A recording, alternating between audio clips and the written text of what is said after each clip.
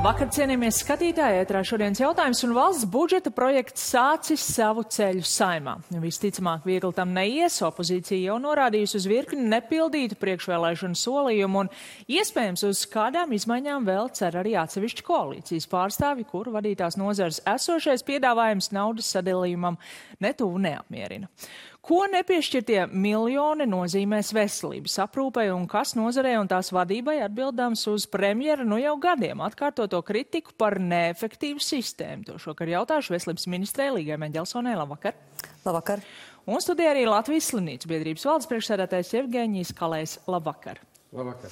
Pāris skaidri skatītājiem veselības nozara šī gada budžetā papildus prasīja ap 300 miljoniem, bet jūs intervijā ziņu aģentūrai Leta paudāt, ka tāda sarkanā līnija no absolūtais minimums būtu 120 miljoni, iedeva 85. 30 no tiem aiziet onkoloģijai, kas savukārt prasīja 100 miljonus, un pirms mēs runājam tālāk tieši saistībā ar onkoloģiju, noklausīsimies fragmentu no Latvijas radio kolēģi šodien runātā ar biedrības Onkoalianses dibinātāju. Palika aiz borta ļoti daudzas zāles. Ja mums zālēm ir vajadzīgi, piemēram, apzinātie 60 miljoni un mums būs 8, tas nozīmē, ka būs vismaz vairāki 10, varbūt pat es gribētu teikt 100 cilvēki, kuri nākošu gadu nomirs tikai tāpēc, ka viņi nesaņem zāles, kuras viņiem bija pat pēc mūsu plāna paredzēts. Un jāņem vērā, ka mūsu plāns bija ļoti pieticīgs. Tur nebija tas līmenis, kas jau šobrīd ir Vācijā, Dānijā vai citās valstīs. Vai jums, piedaloties budžeta projekta veidošanā un arī apstiprināšanā, galu galā radās pārliecība, ka tas viss, kam nauda ir piešķirta, ir svarīgāk par, piemēram, šīm zālēm onkoloģijas pacientiem? Jā, un, protams, budžeta sarunās mēs sākām ar pavisam citiem skaitļiem. Un noteikti tajā brīdī, redzot kopējo fiskālo telpu, tad šo slaveno fiskālo telpu, tad, protams, sākās tādas džungļu cīņas par to, kurai nozarei cik pienāktos. Tad, protams, nākamais bija apelēt pie tā, ka veselības nozara un veselības aprūpe ir svarīga visās politikās, un tieši tāpēc arī no šīs 215 miljonu esošās fiskālās telpas veselībai tika 85,6 miljoni. Teikt, ka tas ir pieteikami noteikti nē, un tas nav ne pietiekami, ne arī optimāli. Tajā pašā laikā mēs vienojāmies, ka onkoloģija ir prioritāte, un skaidrs, ka gribētu vairāk tieši inovatīvajām zālēm un šīm visām jautājumiem, bet noteikti esošās terapijas būs turpinātas. Tajā pašā laikā uzsvars ir gan uz diagnostiku, gan uz rehabilitāciju, gan arī uz tarifiem, kas arī bija ļoti lielā mērā daudzu problēmu epicentrā. Bet sakiet, kādēļ jūs galu galā piekritāt šim variantam, ja tas piešķīrums ir tik stipri zem jūsu nosauktās sarkanās līnijas? Kas tā par sarkanu līniju, ja viņu pārkāpjot, nekas nenotiek? Protams, tas bija smagu sarunu process, un, protams, kad ir tā, ko es gribu, bet ir tā, kas ir tā realitāte. Un līdz ar to tad šajā budžetā nākās teikt, ka 85,6 miljonu jaunā nauda, jo mēs nerunājam par pamatbudžetu. Pamatbudžets ir 1,6 miljārdi, tad pievienojot šos 85 miljonus, protams, ir jautājums, ko mēs ar šo naudu varam vislabāk izdarīt šajā brīdī un šajā kontekstā. Kalējkungs, 85 miljoni skatās uz tiem kopējiem, kā Meģelsons kundze jau minēja, vispār šogad no jaunu sadalāmajiem līdzekļiem tā ir liela daļa no šīs summas. Jūs redzējāt, ka vajadzēja vēl vairāk, tā, ka absolūtais vairums papildu līdzekļu aiziet tikai veselībai? Ne tikai tas, bet te jau svarīgi nevis tik daudz, cik iedeva, bet galvenais ir, cik neiedeva no tās summas un to, ko neiedeva, lai mēs ārstētu pacientus aptuveni tādā pašā līmenī, kā tas bija iepriekšējos gadus, tad mums jau neiedeva 3 reizes vairāk nekā iedeva. Tas ir tas jautājums, un to atbildi jau Onkologu alianse pateica, ka tas rezultēsies noteikti nesniegtos pakalpojumus un ļoti iespējams, ka arī tādās nepamatotās vai novēršamās nāvēs. Bet vienlaikus šie no jauni sadalītie līdzekļi šogad bija mazāki nekā vispār veselības aprūpes prasītais finansējums kopā. Tad jautājums, vai visu veselībai? Mēs nevaram teikt visu veselībai, bet mums jāsaka, ka tie pacienti, kuriem ir nepieciešama un kuriem būs nepieciešama veselības aprūpe, viņi netiks ārstēti. Tas mums ir skaidrs. Jā. Vienīgais, kas mums ir jāmeklē, mēs zinām, cik daudz mums neiedeva, mums ir jāmeklē finansējums, kur atrast finansējumu, kā ārstēt tos pacientus, kur ārstēšana var beigties augustā, septembrī. Jā. Mums ir jādomā par to, un tur ir citi finansēšanas avoti. Jā, šobrīd tiešām gan lielās slimnīcas, gan reģionālās slimnīcas ir pauduši, ka esošie tarifi gluži vienkārši ir nepietiekami pat, lai turpinātu nodrošināt iepriekšējos pakalpojumus, nerunājot pat par kaut ko papildu. Viņi saka, vai augsts pacientu līdzmaksājums, vai būs mazāk pakalpojumu, attiecīgi garākas rindas, vai tam šobrīd ir risinājumi. Risinājums noteikti ir to, ko mēs esam arī sākuši kopā ar slimnīcas biedrību un reģionālām slimnīcām. Mēs katru nedēļu mums ir sava atsevišķā šī te, vienalga vai tā būtu darba grupa, kā mēs viņu nosaucam, bet katrā gadījumā kopā Veselības ministrija ar Nacionālo veselības dienestu un slimnīcām mēs pārreikinam, šajā gadījumā bija pārmetums, ka gultas diena neatbilst faktiskajam tarifam, tad mēs pārreikinām uz šo te vienu ārstniecības gadījumu.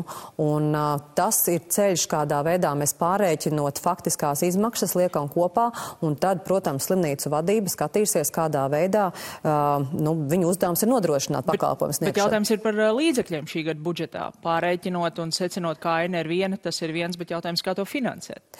Šobrīd gan, mēs arī varam saukt, šī gada budžets ir tehnisks budžets.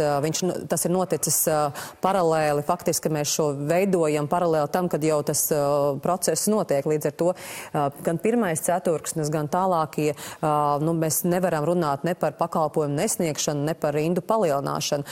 Protams, kad mēs skatāmies, kādā veidā slimnīcas izlīdzinās visu šo gada griezumā saistībā gan ar inflāciju, gan energoresursiem, gan, protams, neatbilstošiem tarifiem, tādām lietām, kas nav saistīts tieši pašu ārstniecību. Jo, jau pat arī pieminētais tarifs par ēdināšanu, pa 3 eiro ļoti grūti 3 ēdienus piedāvāt slimnīcai. Līdz ar to šīs ir tādas ļoti gan sadaļā, kur ārstniecība, bet arī tā sadaļa, kas ir tieši tāda saimniecības vai komunālie maksājumi, energo maksājumi, kas nav saistīti ar ārstniecību. Bet vai to var izlīdzināt sadaļā, kas nav ārstniecība? Vai jūs redzat, ka ar šiem ēdināšanas un elektroenerģijas apmaksu un vispārējo var tikt galā, kaut ko pārskatot iekšēji, neietekmējot tieši medicīnas pakalpojumus? Neietekmējot nevar pārskatīt. Mēs varam pārskatīt pakalpojumu tādā veidā, ka, ja tas pacients atrodas slimnīcā un nav slimnīca, arī neatrodoties slimnīcā, tas pacients ēd.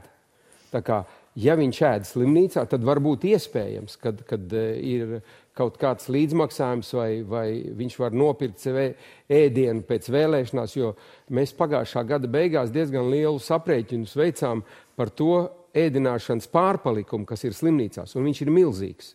Tas nozīmē, ka daudzi pacienti neēd to ēdienu, kas tur ir, par tiem 3 eiro. Tas tad ir ēšanas jautājums, kā ir ar medicīnas pakalpojumu sniegšanu. Piemēram, pacientu līdzmaksājums ir izskanējis no lielajām pilsētām, arī no reģionālajām, ka tas varētu kāpt. Kad? Tad, kad beigsies līdzekļi, ko ir piešķīrusi valsts savu pacientu ārstēšanai. Gada otrajā pusē tas var būt. Visticamāk, tas ir augusts, septembris. Kā jau tagad Daugavpils slimnīca teica, kad viņi var izvilkt tikai līdz augusta beigām. Mums ir slimnīcas, kas ir paziņojušas, ka faktiski viņi pat nespēja neatliekamo palīdzību līdz gada beigām sniegt ar šo te piedāvāto finansējumu. Ja, Daugavpils slimnīca runājas pat par bankrotu aptuveni pusgada laikā. Vai jūs redzat risinājumu? Ir finansiāls jēdziens. Mēs runājam par to, ka slimnīca vienkārši nesniegs pakalpojumus. Tas ir tas pats bankrots. Tas droši vien iet roku rokā, jā. Bet tas ir tas pats, jā. Vai jūs redzat risinājumu gada otrajā pusē, kaut kādu papildu risinājumu? Ja, es domāju, ka šeit ir tieši jautājums, kā slimnīcu vadība kopā ar Nacionālo veselības dienestu. Un šeit es noteikti gribētu arī pieteikt to, ka reģionālās slimnīcas pieder pašvaldībām. Līdz ar to pašvaldību loma šobrīd gan pēc pašvaldību likuma 6. panta, gan arī pašvaldības ieinteresētība arī palīdzēt savai slimnīcai būtu, šeit būtu tā vieta un laiks to darīt.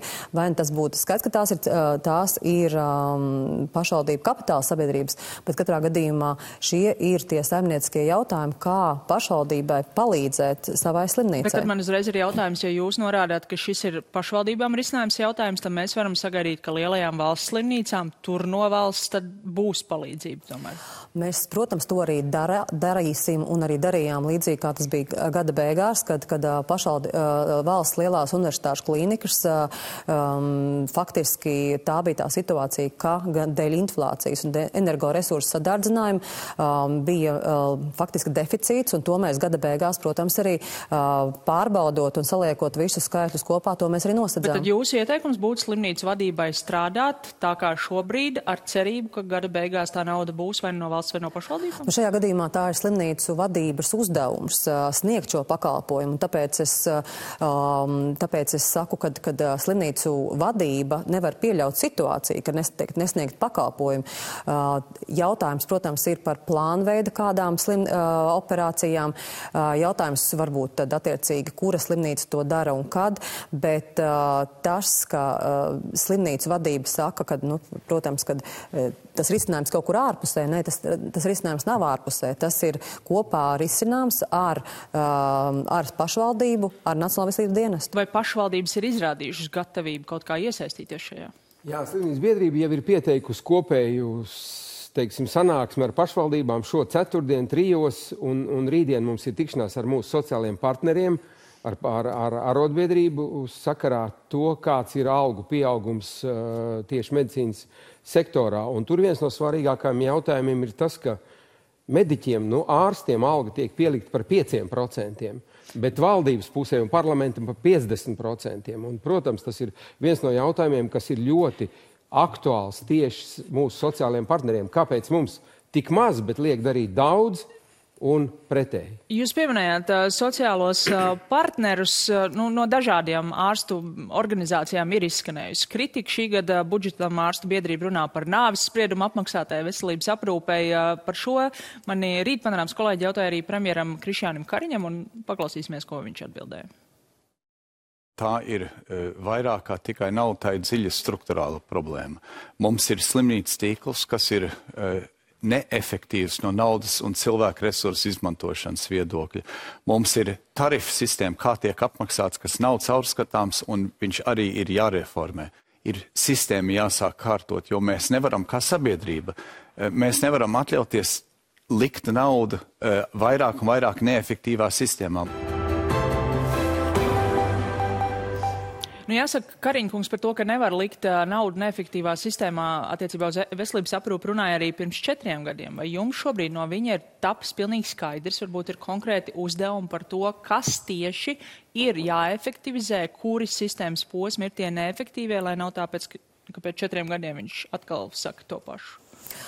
Noteikti, kam var piekrist, ir, kad mums ir jāpabeidz slimnīcu līmeņošanas process, un tas ir uzsākts jau 2019. gada aprīlī, un tam ir jāiet roku rokā, protams, gan ar kvalitāti, gan ar pieejamību, gan tajā pašā laikā ar tiešām ar skaidru, gan īpaši priekš reģionu iedzīvotājiem un jebkuram pacientam, ka viņam jābūt drošam, ka šajā konkrētajā slimnīcā viņš zina, kura līmeņa šī slimnīca ir un ka viņš šo pakalpojumu saņems un attiecīgā kvalitātē.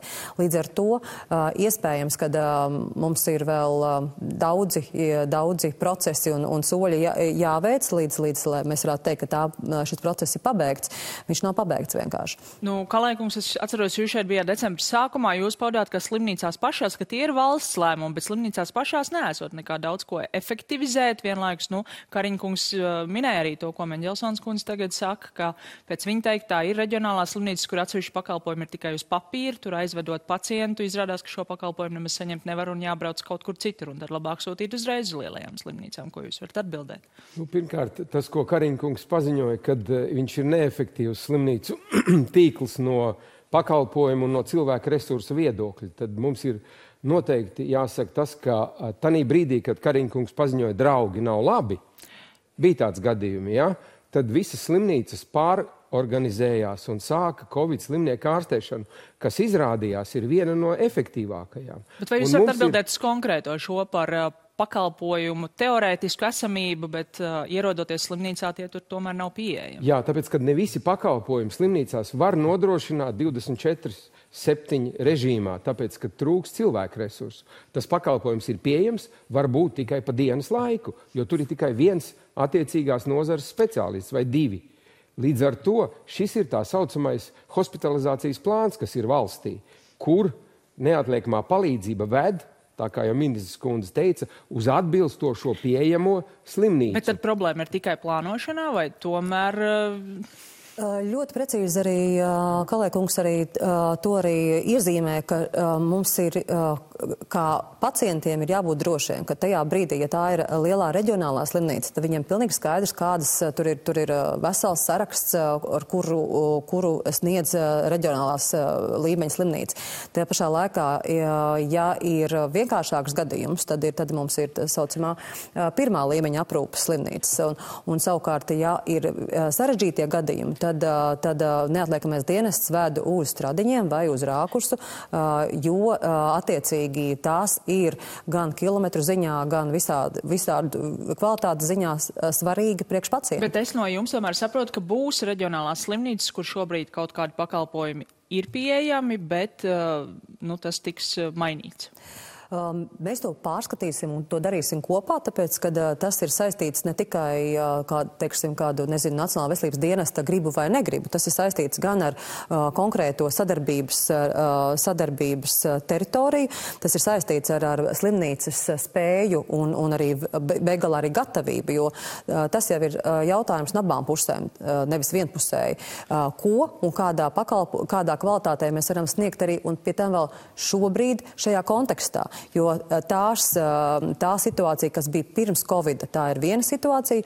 Šobrīd mums ir gan Covid mācības, šobrīd mums ir gan arī Ukrainas kara mācības, un to mēs visu šobrīd tajā plānā liekam iekšā. Jā, par šo efektivizāciju noteikti būs atsevišķa saruna, bet ja vēl par budžetu, pabeidzot raidījumu, premjeras ir paudis, ka nekādas fundamentālas izmaiņas tajā vairs nav gaidāmas, un tomēr, ja Saeimas gaitiņos vēl kas pamainās, kas ir tā pirmā vajadzība, kur būtu jāatrod vēl papildu līdzekļi? Pirmā vajadzība noteikti ir cilvēku resursi. Tas ir personāls, medicīnas personāls slimnīcās. Atalgojums.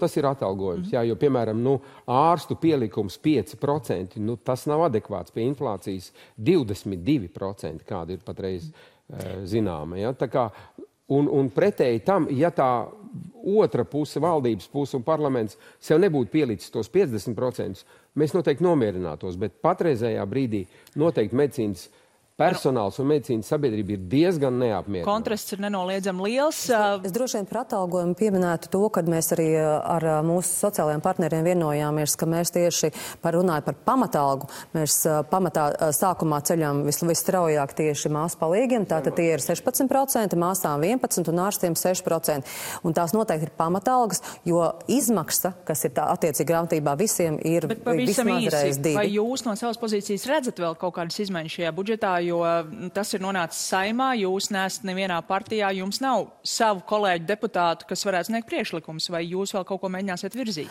Es noteikti vēl ļoti vēlētos daudz vairāk stiprināt primāro aprūpi, jo primāra aprūpe ir tā, no kuras kvalitātes izrieta vai nu tad ir lielāka slodze slimnīcās vai neatliekamā dienestā. Līdz ar to ģimenes ārstu prakses trešais darbinieks, tas būtu viens no tiem veidiem, kā stiprināt tās prakses, kas ir īpaši lauku reģionos, tajās praksēs, kurās ir pensijas vecuma ģimenes ārsts, kuri tādi ir 435, un tās prakses, kuras ir ļoti lielās saucamās prakses.